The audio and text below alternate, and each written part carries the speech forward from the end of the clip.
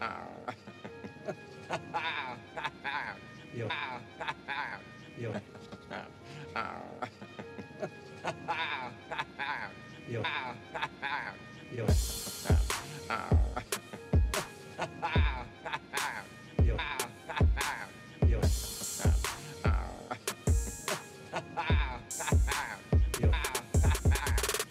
Welcome to Jurassic Pod, a podcast 65 million years in the making and the fourth most popular Jurassic Park podcast on the internet. What? Did I say that too fast? Keegan Gibson's response to Mike's us. already reading the script. He's already reading the script. We've got a packed show, so I'm not even going to address Mike, and I'm not going to even banter. We have started off rankings feedback. One of the big things we missed was brought by one of our fans and friends of the show, Jim Hargrove, when we saw him just moments after we had texted him live on the air. He said, "Why isn't there a best kills category?" And I said, Jim Hargrove, Huge James miss. Hargrove, you are 100% right. We missed that. So I did some research, and there are so many kills in this franchise that we're going to have to split them up. As evidenced by my zombie movie. Exactly. So, yes, because there's a lot of returning bodies. We're going to have to split them up throughout the next couple episodes as we close up our first season here.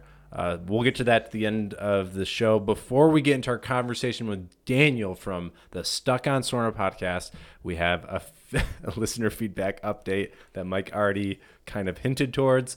Look, I'm just really happy somebody's listening every Yes. week. This is awesome. Remember, you can give us feedback. You can be part of this show. We want you to be part of this show so Mike can start laughing to open up the episode by visiting www.jurassicpod.com and click the Share Your Voice button on the sexy Jeff Goldblum. All right, Mike, we already have response from our rankings episodes. We did share something from Keegan Gibson. We talked about it, and this is what he says. So if you haven't listened to those episodes, please listen to them. Otherwise, this won't make sense to you. Keegan says, "I'm so glad you're going to watch Camp Cretaceous." And when he means you, he means Mike. Me. Trust me, it was way better than I thought it would be. I hope you have a great time watching it. Keep up the great work. BTW. Thank you, Keegan. Yes, thank you, Keegan. Seriously, thank you for listening. Means a lot. I think Mike and I both think that friendship is a lot of it's about accountability. It's about having a friend that is there for you to let you know when maybe you're struggling or are messing up, or to help guide you. And How can you grow if you don't have somebody to hold you accountable? Yeah. I don't think you can. And Keegan is holding Mike Wynn specifically accountable to watch Camp Cretaceous. Appreciate So we have to do it. Okay, all right. We have to get on to the episode's main event. I'm talking really fast because I'm so excited. We need to talk to Daniel Steffen. He is the creator and the host of the Stuck on Sorna podcast. Is it too bold to say that Daniel is doing the Lord's work?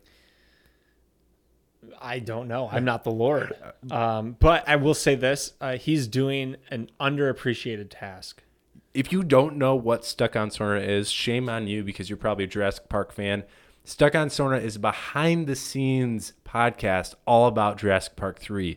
He interviews, honestly, so many people that were part of this movie, people that did storyboards, even some of the actors, talking about why this film was made the way it was, the craziness of this film, the script, and how it kind of showed up the day before they started filming.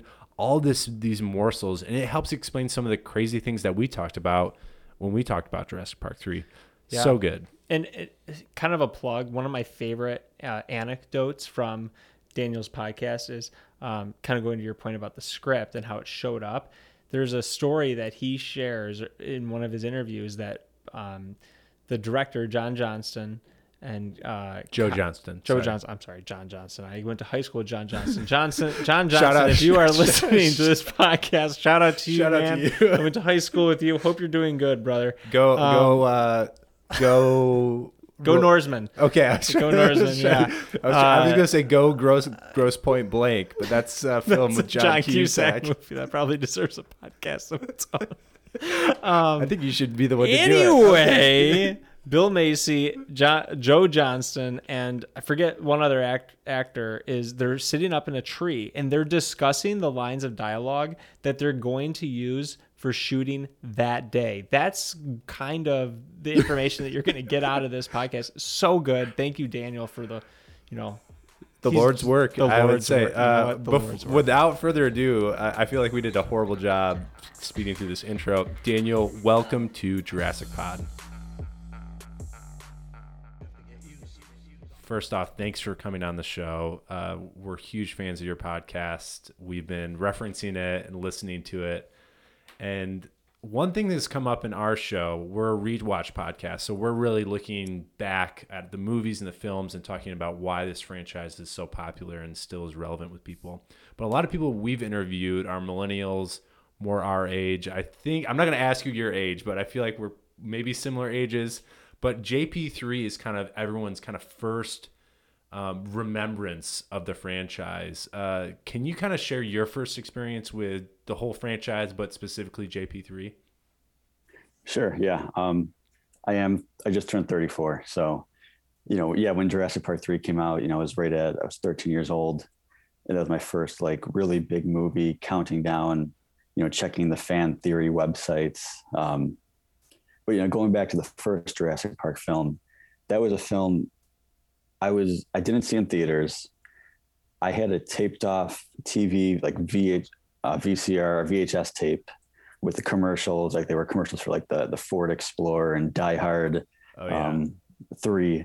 And even then my sister and I watched it and we turned it off during the Must Go Faster, the Jeep chase. So couldn't finish it right away. So that was something, I guess, as I got older, started enjoying watching the film and seeing The Lost World, but it was really Jurassic Park 3. Like Dan's JP3 page was a huge part of like my childhood, like counting down, just checking the rumors, really interested in, like, had no idea what was going to happen. I remember even like from watching the trailer, not truly understanding what the plot would be. Just kind of, as I talk about on the podcast, there was a lot of changes to the script. So it makes sense, like looking back on the advertising for it, I don't think they really knew what they had or how to advertise it. But yeah, again, JP3 was the first film where like I needed to see it, opening night and constantly checking. Like, I don't think I even cared about it being spoiled. I just like needed to know what would happen. It was the anticipation of it. And I think that's what I remember a lot. I remember the advertisements. I don't know if it was like, it must have been Burger King or something like that. I remember kind of the toys and the posters on a Burger King. I remember a poster on a Burger King or McDonald's specifically with the JP3 with the metal, and we like to call it Jurassic Park claw mark. That's kind of how we like to reference it. I remember my first memory of the advertising and like the promotion for it was actually the animated poster, which was playing after an ad or playing after the trailer, and it showed Jurassic Park, and then a raptor or an animal, I guess the Spinosaurus, actually indented the 3 as a claw mark. Really? Yeah. That's what I remember. Or something, some sort of animation that put the claw mark in there.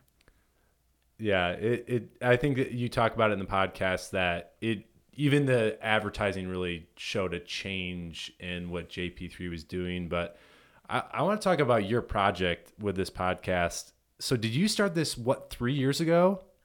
Yeah, so I didn't mean for it to take this long, but back in 2018, I think the first 2 people that actually responded, one was Robert Dalva, the editor, and the second was the female student. Number one, right? Was she a female student? Yes. Number one. Yeah. And I think at the time I was like aiming for the top, Sam Neill, Laura Dern, like, and I understand why. I still never got like a great response beyond anything from like their assistant saying they're too busy. But back in 2018, like I was aiming for that, and then kind of realizing that's not a possibility. It just didn't work out. So I had like some interviews gathered up, didn't really know what to do with it.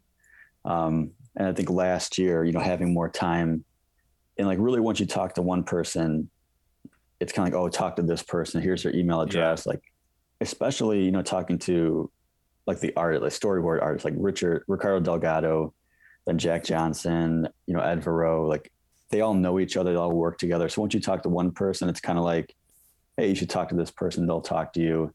And that's really what kind of got it going. Cause I was, you know, trying to tell people like, hey, I wanted for the 20th anniversary, you know, it's been 3 years at this point. And even with that, I mean, I really assumed, I'm like, I want to do 8 episodes, you know, every Sunday for 8 weeks in a row, release an episode. And instantly, like by episode 2, I realized that's not a reality. And that's my fault with like, yeah. And it seems so simple at first, like mapping out each episode, but the interviews that I have, I mean, sometimes you talk for an hour or 2 hours, and if you're not like taking notes, you got to listen to it again, you know, like, and then like deciding what are you going to include in this episode? Like what's the progression of it, and not having done that before, was quite a challenge. Even now with my next episode, like I'm still going through other interviews, and I have a couple more I'm doing this week. Yeah, I'm sure there's a better way to do it. And if I ever go beyond 8 episodes, I'm sure I'll change that. But I don't think I'll ever go beyond 8 episodes unless I get a chance to talk to some of the main cast. I mean, I would love to talk to Sam. William H. Macy, I can't imagine the stories that guy has. Oh my gosh, that would be awesome. And it could happen, but I think just from my experience, and Mike, but my experience, I've done a lot of podcasting and writing and interviewing. Just listening to the show, I remember 2 or 3 episodes in, I was like, oh my gosh, this was an insane amount of work, just the amount of people that you talk to. And I was curious to see if it was a domino effect of kind of talking to people and they got you another person. But what's been like one of the things that has stood out to you about interviewing all these people? Because I know sometimes it's hard when you're interviewing professionals that worked on one project 20 years ago. We as fans are like obsessive about it, and they're like, I don't know what I did 20 years ago. What's like been one of the challenges going through all that? Well, what I've learned is that I have not seen a film in a long time, but they can recall those experiences they had on the set, like the good memories or the bad. Like that's like it sticks with them. You know, they remember. I mean, for some people, a couple different people, it was like one of their first films, and like they kind of worked with people like they like stick with people on different projects. And like for the last 20 years, like gone project to project. So they look back at JP3 as one of their first, like, you know, kind of break into the industry. So, I mean, that's what I've kind of learned is that, yeah, they don't remember the plot details all the time. And sometimes I have to correct them a little bit, but they remember, you know, what it was like making the film. And I think Ricardo Delgado, like hearing him talk about the art he was creating, like how he was kind of just like free to almost do whatever he wanted to do with like within limitations. Like he was just almost like a dream job, just like brainstorming ways to have the Spinosaurus like slow down and not kill the characters. I mean, it's fascinating to hear that. Yeah, I think that's been one of the cool things as a movie geek myself, just hearing all these behind the scenes of all these creators and people who worked on it. It really goes to show like how much that goes involved in a movie. All right, we're going to get some questions about the episodes, your findings, besides your journey to find the script, which I'm assuming you haven't yet. Correct me if I'm wrong. But what other questions about JP3 were you excited to answer or discover through this podcast? Yeah, so I mean, the big one was I was hoping to find an early script, like Craig Rosenberg, 1999, with the kids on the bikes, like jumping off the cliff. That's my goal. I don't know if I ever will. The earliest I've found is like April 2000, which is still, it's fascinating because I haven't really gone into it in too much detail in the episodes yet. But I mean, the script, it's amazing the evolution of it, like where it still has like the Paul Kirby person, but it's a different character. And it's like they still have like a Ben Hildebrand person like trapped in a tree, but it's not Ben Hildebrand. It's like a documentary crew that tried to get on the island, but they died. Interesting. So, I love that. Yeah. So I'm hoping to go into that in the next episode, maybe episode 7. I'm not really sure. I'm trying to figure out like how do I go about like sharing this version of the script, whether it's like reading it, but I don't know if anybody wants to hear that, but kind of like maybe highlights of it. So, I mean, that's the earliest I've gotten was the April 2000. Beyond that, I think I wanted to find out what the original plan was as far as what killed the boat crew in the opening of the film. It's funny, like when I talked to the editor, you know, he claims that there's a shadow from the pteranodons, and I can't find it. No, But he- I couldn't if either. I was like, there's no way there was a shadow because Right. we rewatched the episode and we talked about it, and like the Yeah. shadow thing. When he brought that up, I was like, what shadow? Right. Yeah. I mean, to me, and it's funny because like as the editor, he's someone that's like looked at all the footage. So, I mean, maybe he was just at one point, maybe there was, maybe it's confused. It's a very strange thing to be so confident about when it's not there. You know what I mean? Yeah, because I he mean, said it it's- matter of factly. Like when you brought it up, Yeah. he was like, "Oh, there's a shadow." Like, Yeah. Did you see the shadow? right? Yeah. So, I mean, maybe it's there. I can't find it. It's very possible at one point there was something, or maybe just from, 20 years of thinking that one point that Joe Johnston had said, this is what killed the boat crew, that he just kind of put it into his mind. Yeah. Right. Which is possible. I mean, Robert Dale is such like an amazing filmography. I mean, you hear him talk about like going to lunch with George Lucas, like he's in a whole different Realm. realm Right. of like, Yeah. it's, which is amazing. But Yeah. Didn't I mean- he say that he lives down the street from George? something like that. Yeah. And he'll Yeah. go get lunch with George. Like, Right. He's not living in the real world. Right. right. So the shadow, Right. yeah. That makes Yeah. So that was one thing for sure, like really curious about. And I mean, I think it's pretty safe to say that it was the pteranodons, but of course, at the same time, like that's where it gets into like the script not really always working, because they make a big show of the gate door coming open, Amanda Kirby. but it is what it is. I'm trying to think of what else, like I really set out. I mean, really it's kind of just out of curiosity, like what, talking to Trevor Morgan, like I always like to think about like, yeah, I mean, Eric Kirby, he did kind of leave Ben Hildebrand in a tree to die. Like no matter what you say, like that's what happened. Yeah. And in the end, the film ends with him with his parents, like pretty much getting back together. Like it worked out for Eric.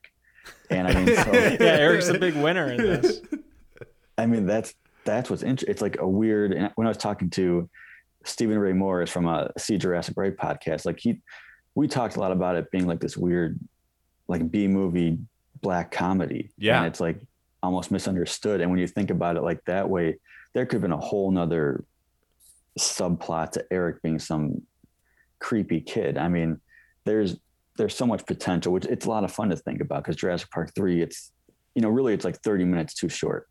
And it's fun to think about like what there could have been or should have been to make it a full movie. Like I would love to read a full novel based on Jurassic Park 3 that includes everything as fans that we wanted. Yeah. But other mysteries, like I would love to talk to somebody that knows about the cell phone, the ringtone. Oh, And yes. I'm so confused by that, because it's like Udesky has a satellite phone with that ringtone. Mr. Kirby has, but why would Kirby have a ringtone? Would he really like input his jingle from Kirby Pin-Tile Plus? I mean, there's a whole lot of confusion that so many questions. I don't know who to like. Nobody has those answers. But Somebody made that decision, Right. and it wasn't like Nextel was sponsored, like doing product placement for Right. the phone or anything like it. But it's one of those quirky things that It's stands out. It's one of those things that stands out. Is almost it has to be intentional, right? It's like the song that's playing in the background when Grant meets with the Kirbys the first time. I mean, you make mention of it. It's like it's too on the nose to just be what was next up on the playlist. Just Right. So Yeah, and that's where, I mean, I don't know if it's a matter of like nobody thought to change it in the script, or just make it more clear, like the whole satellite phone. I mean, I don't know. I just can't imagine Mr. Kirby being like, hey, let me change the ringtone on that satellite phone. That's just one of the, I'm sure there's plenty of questions. I mean, I've had people ask me about the worker village in the Lost World, how the set was kind of like reused for the lab, like whether or not that was a mistake. 'Cause I mean, as a kid, I always thought where Grant like looks into the Jeep or that vehicle, I'm like, oh, that's the vehicle that Ian Malcolm was in. Yeah. But it's like, it's not the worker village. They're like at a different, you know what I mean? Because it's a whole different, that's a lab. Was that something in the script that nobody thought to change? Like, did Joe Johnston say Sam Neill, when you're walking by, look into that because we need to reference the previous film, or is it just like you just happen to look over? Like there's like a lot of small details like I don't know the answer to that. It's a really fascinating project, and Joe Johnston unfortunately doesn't speak about the film very often. I've had plenty of people, the script supervisor, Brenda, she still talks to Joe, like they're good friends. And, she said she would reach out to him. I think Dave Lowry said the same thing. He's just not very open about it. And which makes sense. Like he could still be like picked to do some pretty big films at this point in his resume. So he's probably not one to talk about that experience maybe as much, to advertise it as much. Yeah, for sure. I mean, it sounds like it was just a tough experience for him. And unfortunately, like it does not quite get the love that it deserves. I mean, I think I've kind of embraced it for like what it is. Like, I know it's not the best in the franchise, but there's a lot of great moments in the film. And I think the fun part is talking about what it could have been. And I really think with, another 6 months or a year in proper planning, it could have been a very solid, but very different film. Yeah. And it's funny because going through our podcast and rewatching it, our affinity for it has grown when we stack it up to a lot of the other films. And in JP3, there's so many of the hot Jurassic Park franchise debates are in this film. I mean, we talk about Grant and Ellie's relationship, which Mike has a point on that.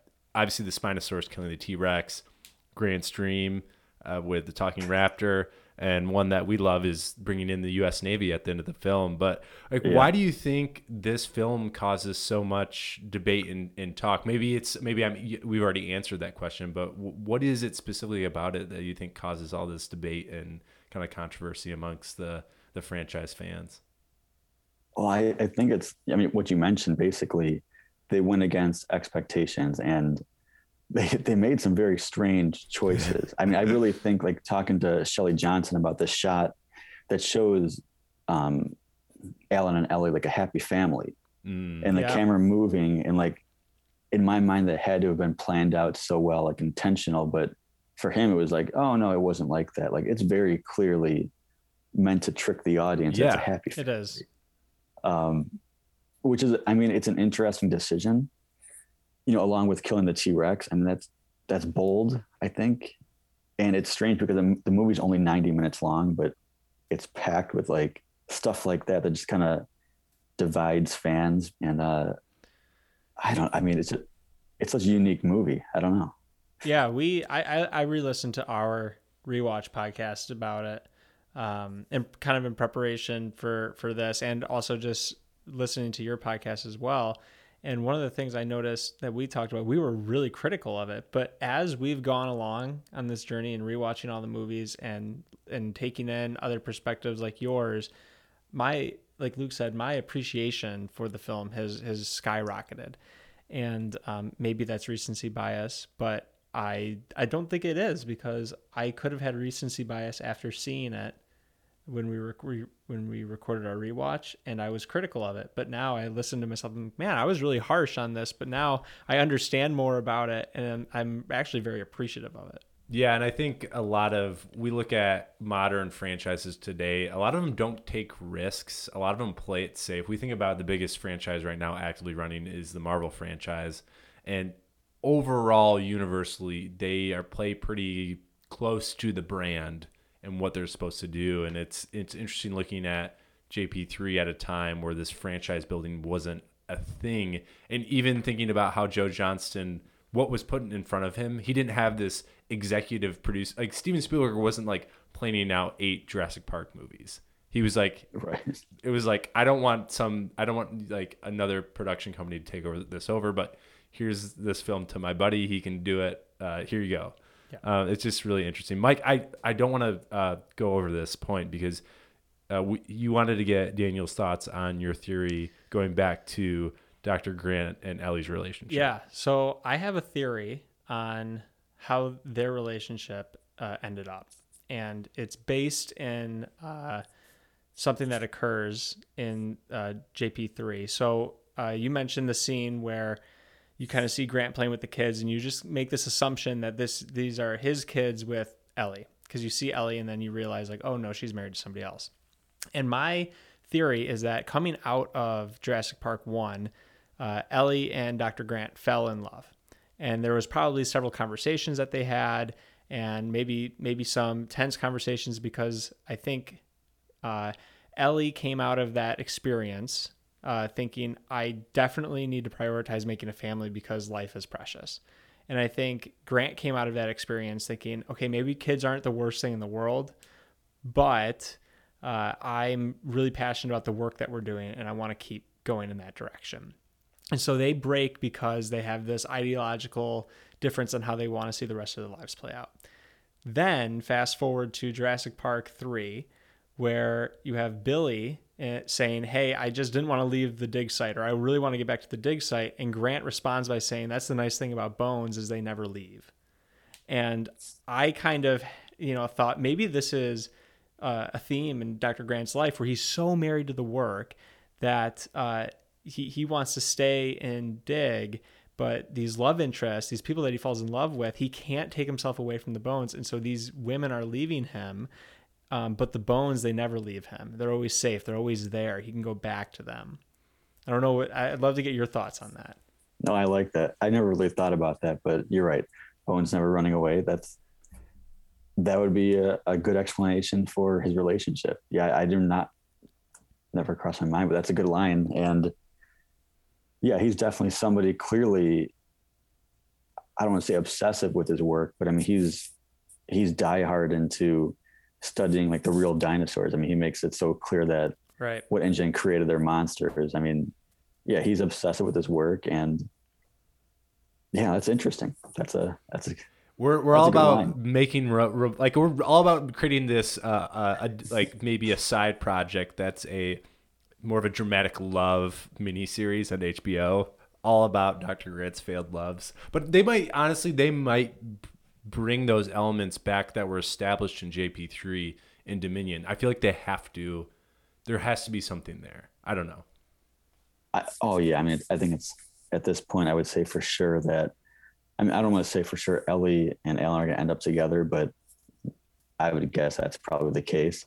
I don't want to say that the Spinosaurus will battle a T-Rex again and lose this time, but it's very possible. I mean, they might be going back trying to fix all these little things, but yeah, I mean, that's why I'm really excited about Dominion, just trying to find out what exactly, because really to me, it's basically like the Jurassic Park 4 that I wanted, years ago. Yeah. They just spent more time making Jurassic World and Fallen Kingdom, like, basically like building up these other characters. So, I mean, that are very forgettable, but that's we'll try to keep our opinions to ourselves.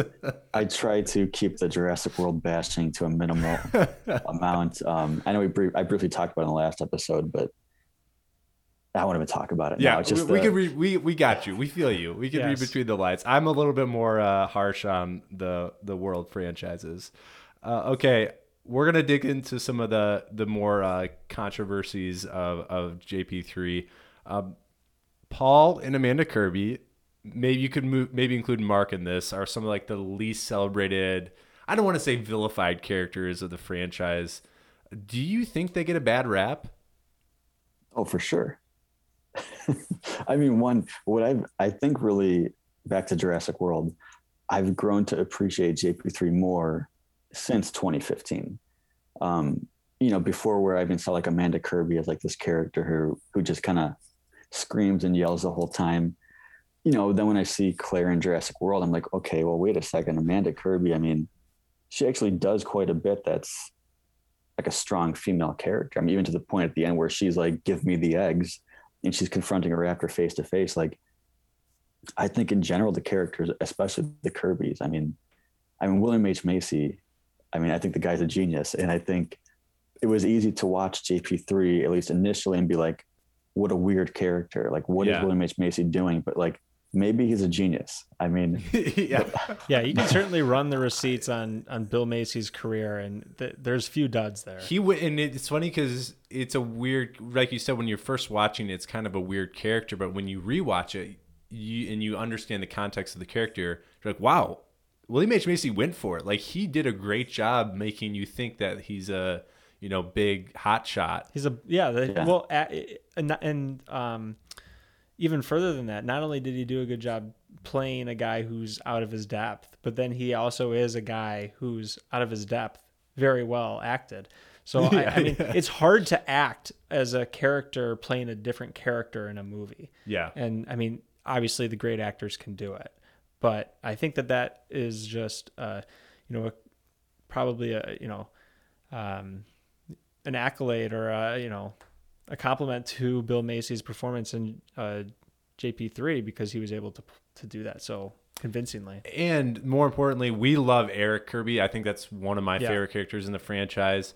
I thought it was cool that you were able to interview Trevor. Like that was, I was really surprised that was a cast member I was really excited to hear about.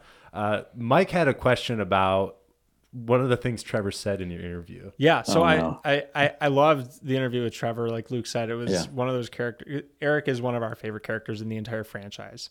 And one of the things Trevor said that I just thought was really interesting, and maybe this was because I was so young at the time, I didn't really understand it, but Trevor mentioned that the goal of the cast and crew for JP3 was to redeem the franchise for The Lost World. And I thought that was so interesting. That's actually the biggest shock to me, thing I've learned from your podcast, is just that was the thought, that was the atmosphere or the temperature around the movie. And I didn't know that shocked you as well. It did, but more so when Trevor agreed, like when I was trying to reach out to him for like months, like, oh my gosh, I didn't know who to even like contact. I think his mom was like a casting agent. So I was like trying to contact her. And then I was emailing somebody that wasn't really Trevor Morgan, like some other Trevor Morgan. Oh no. And then somehow, I think because he's a director now, like doing documentaries and short films, and his films have played at like different festivals. And I think that's how I got his email address. And immediately he was like, yeah, sure. Like, I'm sure it was kind of like, yeah, sure, dude, I'll do it. Like, he's very, very chill, very calm, happy. Definitely proud of the work he's done.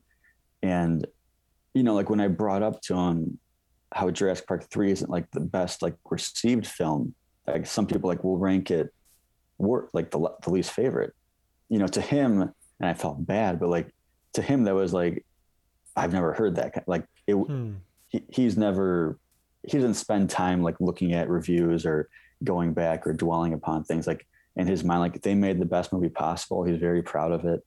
But yeah, The Lost World, I was surprised by that. But I mean, I guess when I think back to when I was a kid, like I didn't love The Lost World. I like it more now. Like I always said like it's a very solid, bad film, as in that it doesn't do what I want to do. And it doesn't have the characters that I want. And I love the novel. Like I've read The Lost World more times than I've read Jurassic Park. So yeah, when he said that was definitely surprising to me. And I mean, I don't know if that's like because it's tough going back 20 years, you know, like, was that just like what he was told, or as a kid, like what his view was? I have no idea. I mean, it could be very simple. It's like, if you look at like Steven Spielberg not directing the third film, I mean, that says something, you know what I mean? Like I'm sure most of the crew thought he was going to finish off the trilogy. So when you hand it off to a new director and it's like, hey, we're going to bring back the love for Jurassic, we're bringing back Alan Grant, we're going to redeem the mistakes of the previous film, I can totally see where they would have that idea, that thinking.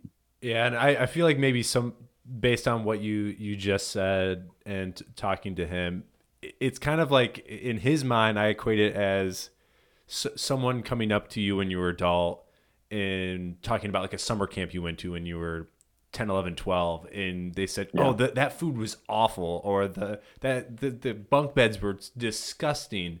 And you're like, well, not to me. It was the greatest week of my life. And it kind of sounded like it based off of his answers to your questions, where he said every day was amazing and it got better and better.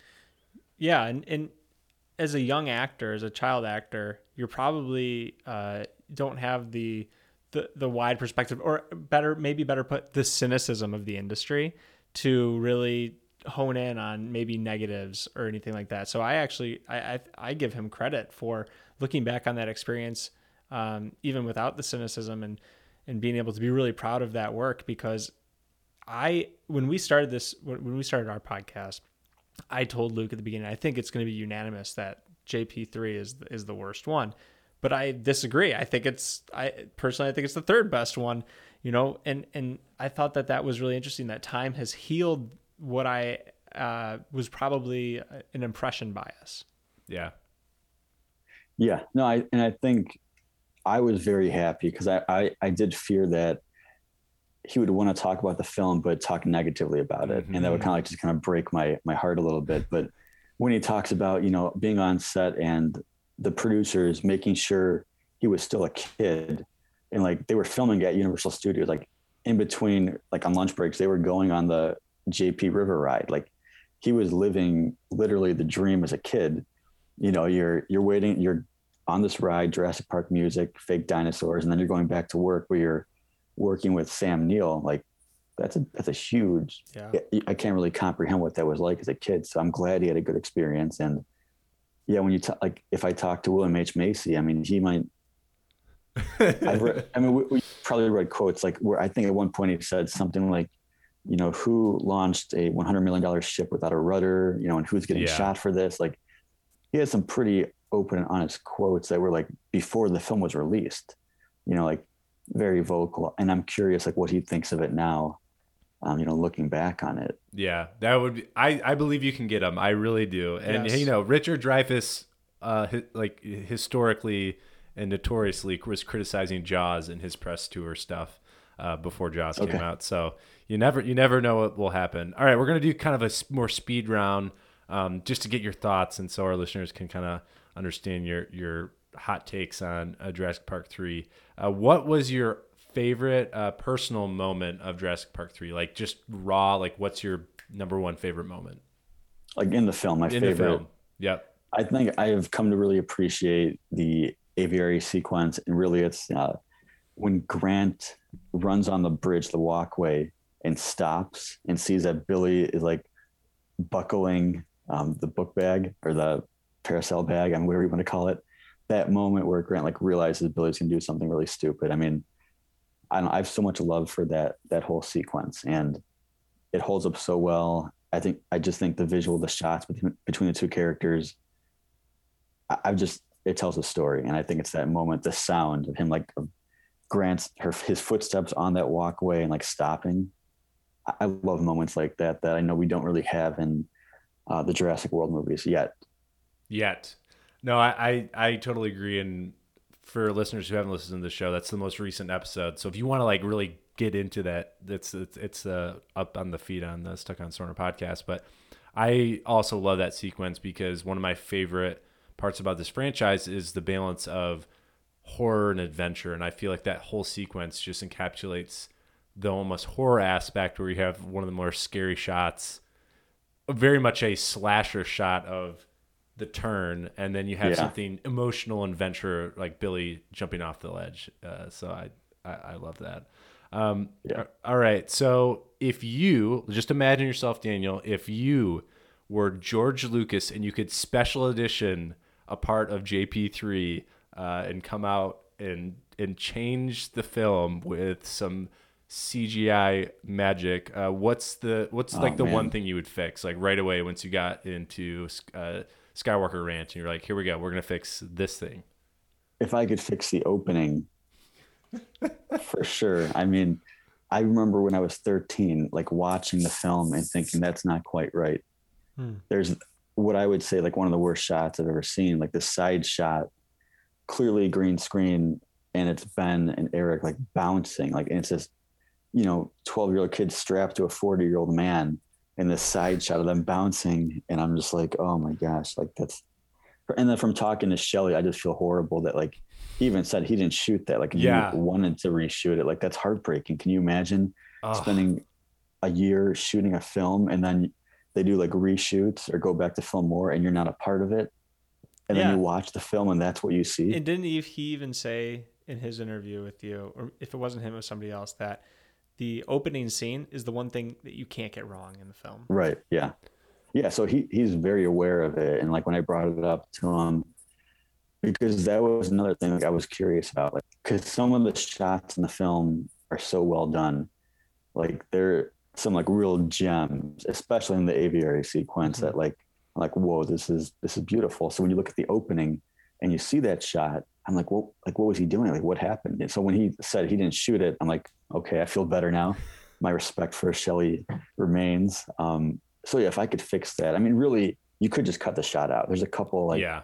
you could just cut around it. They should have known immediately. You don't need a couple of those shots that are really, really bad.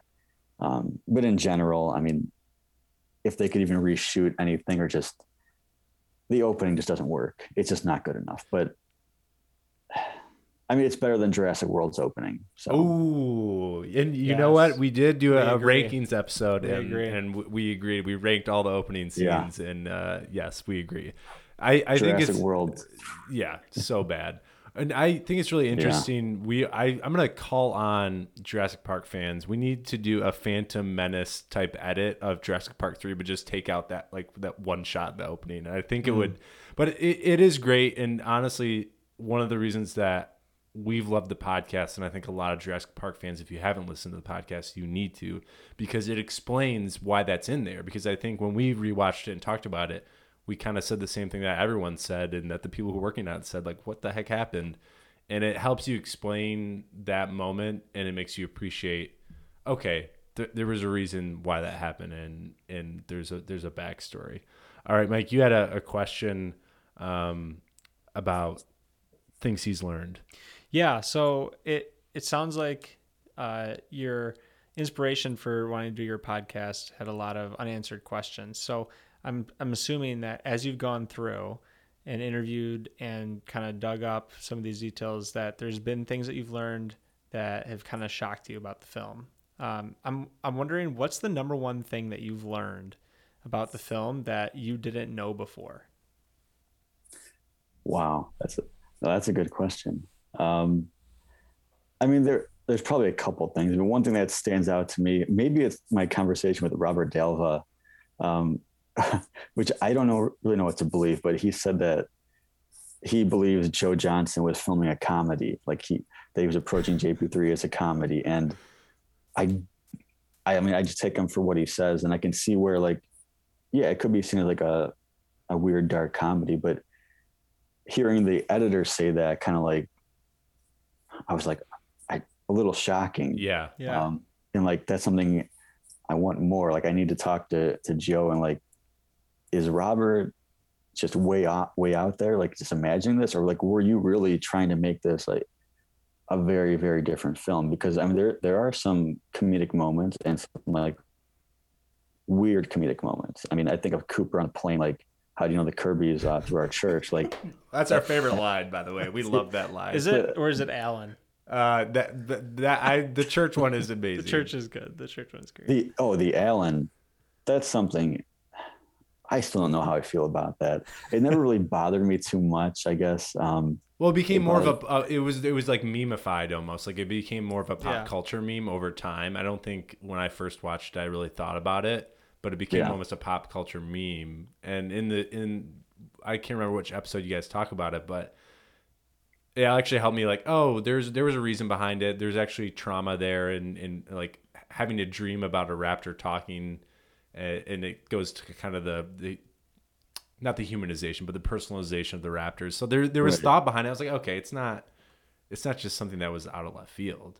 I know. I'm sure they were trying to tie together the whole raptor communication and the parrot, say my name, Alan. Like, Yeah. there's a lot of JP3 there, like hints of something that they probably wanted to expand upon. And I think of that missing half hour, because the film is clearly like missing like 20-25 minutes of actual content. And if they had more time, maybe they would have expanded upon that. The dream sequence, I don't know, that's tough. I mean, I'm sure there's a couple other things that really surprised me. I think as simple as, talking to the concept artist and the storyboard artist, like what they were working on, leading up to it, like they spent a lot of time on a very different film, and like it could have been it's hard for me even to imagine like how different it could have been. I think I would have enjoyed it a lot, but I mean, hearing them say like how much time they spent, and then like I forget who it was saying that, because I've read different versions of, what happened with that script. Like, why was it tossed out? I think someone at one point said Spielberg was unhappy with it. I've heard that Joe Johnston was unhappy with it. I don't know, like, no, for sure, 100%, like who said, we're not doing this script, but whoever it was, that's a bold decision.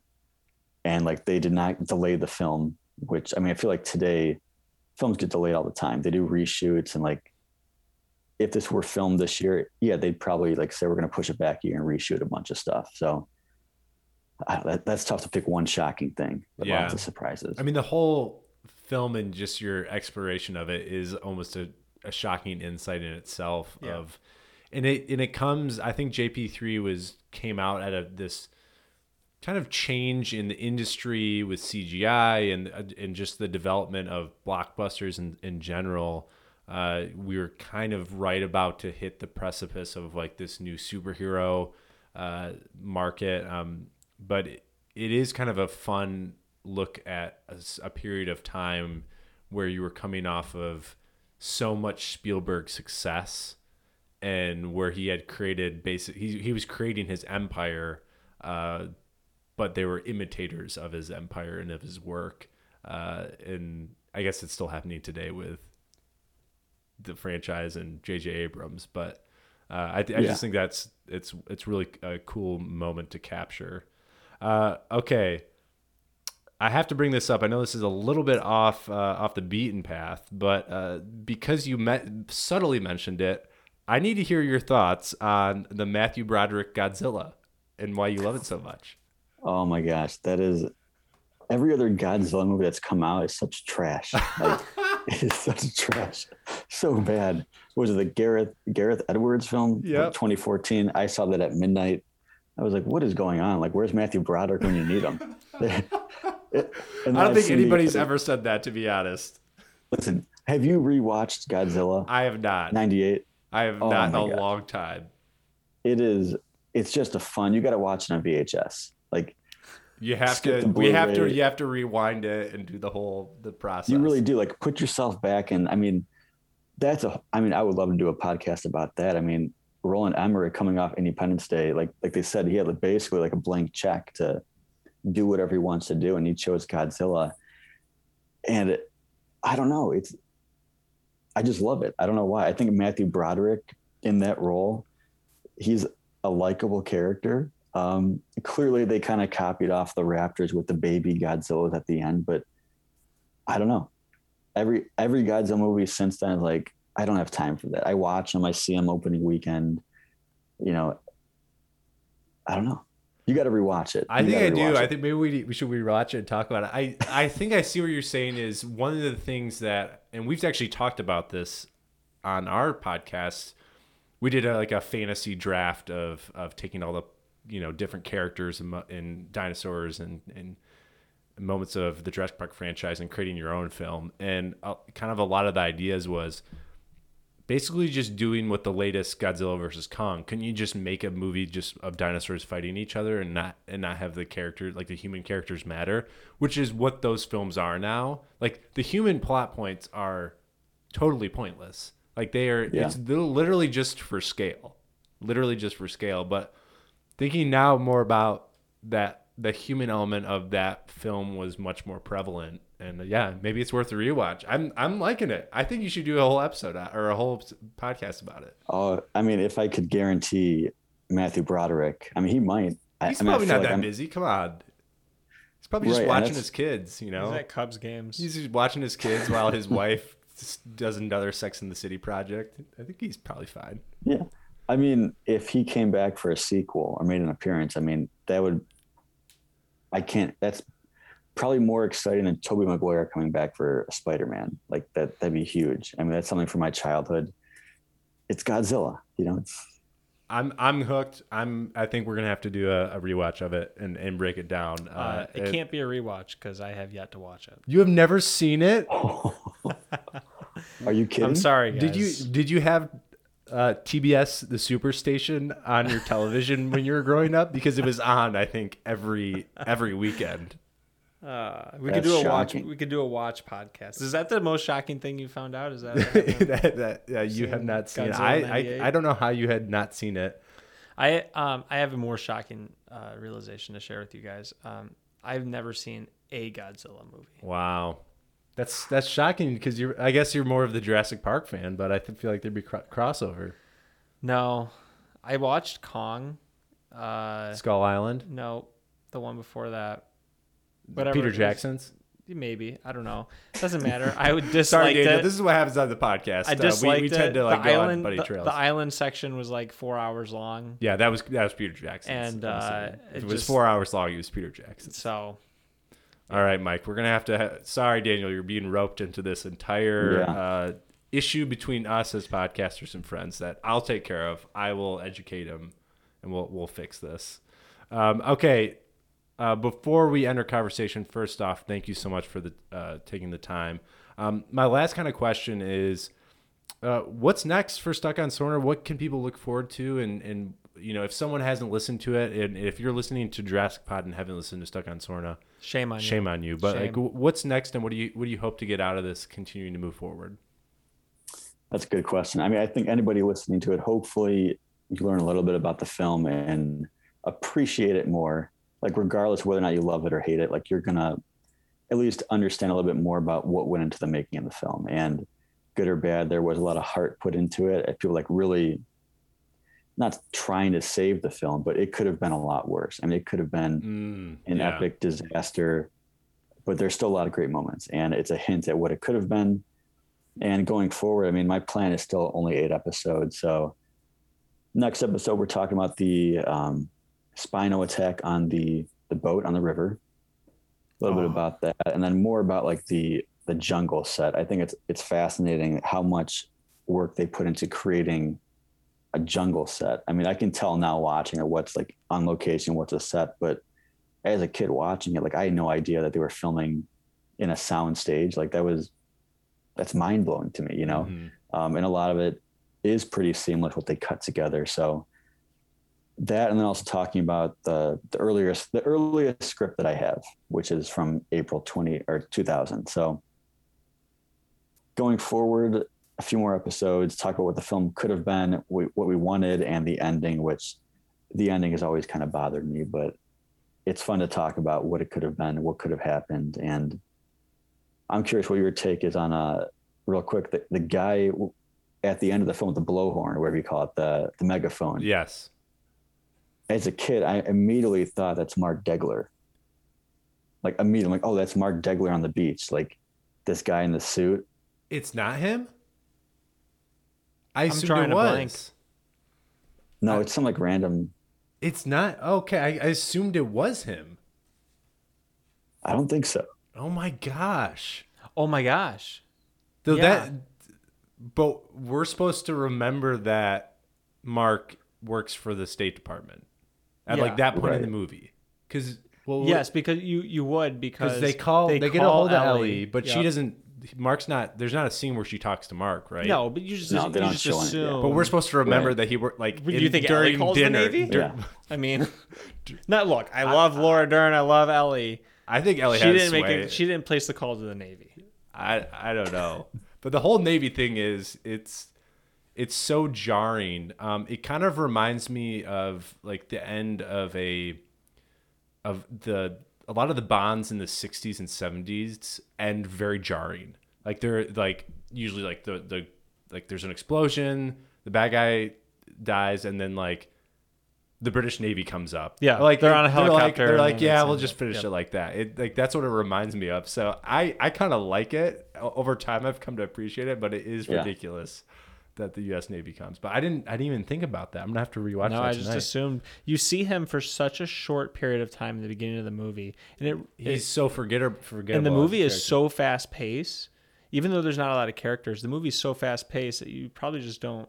He's not memorable in the beginning. No, so. I obviously I didn't even. I just assumed it. Yeah. I mean, it's probably one of those. I had contempt for him because he wasn't Alan Grant, but yet he was fathering children that belonged to Ellie. It's probably one of those Mandela effects, though, where your just brain automatically assumes Right. that it is him without even really thinking about it.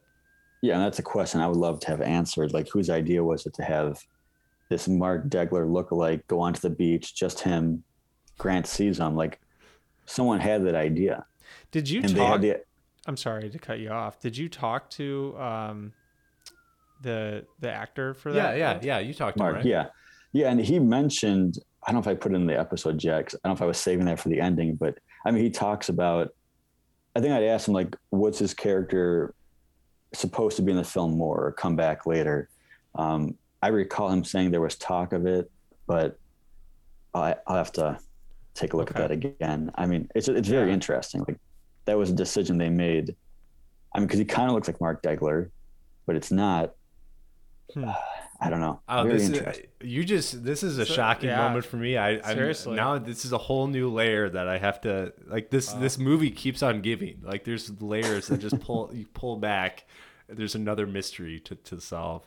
Well, Daniel, we could talk all night, I think, about JP3, and I encourage everyone to listen and subscribe. How can people connect with you on socials? You're Stuck on Sorna, right?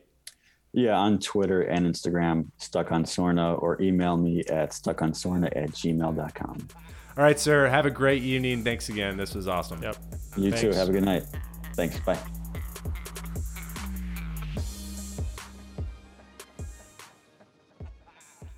Welcome back.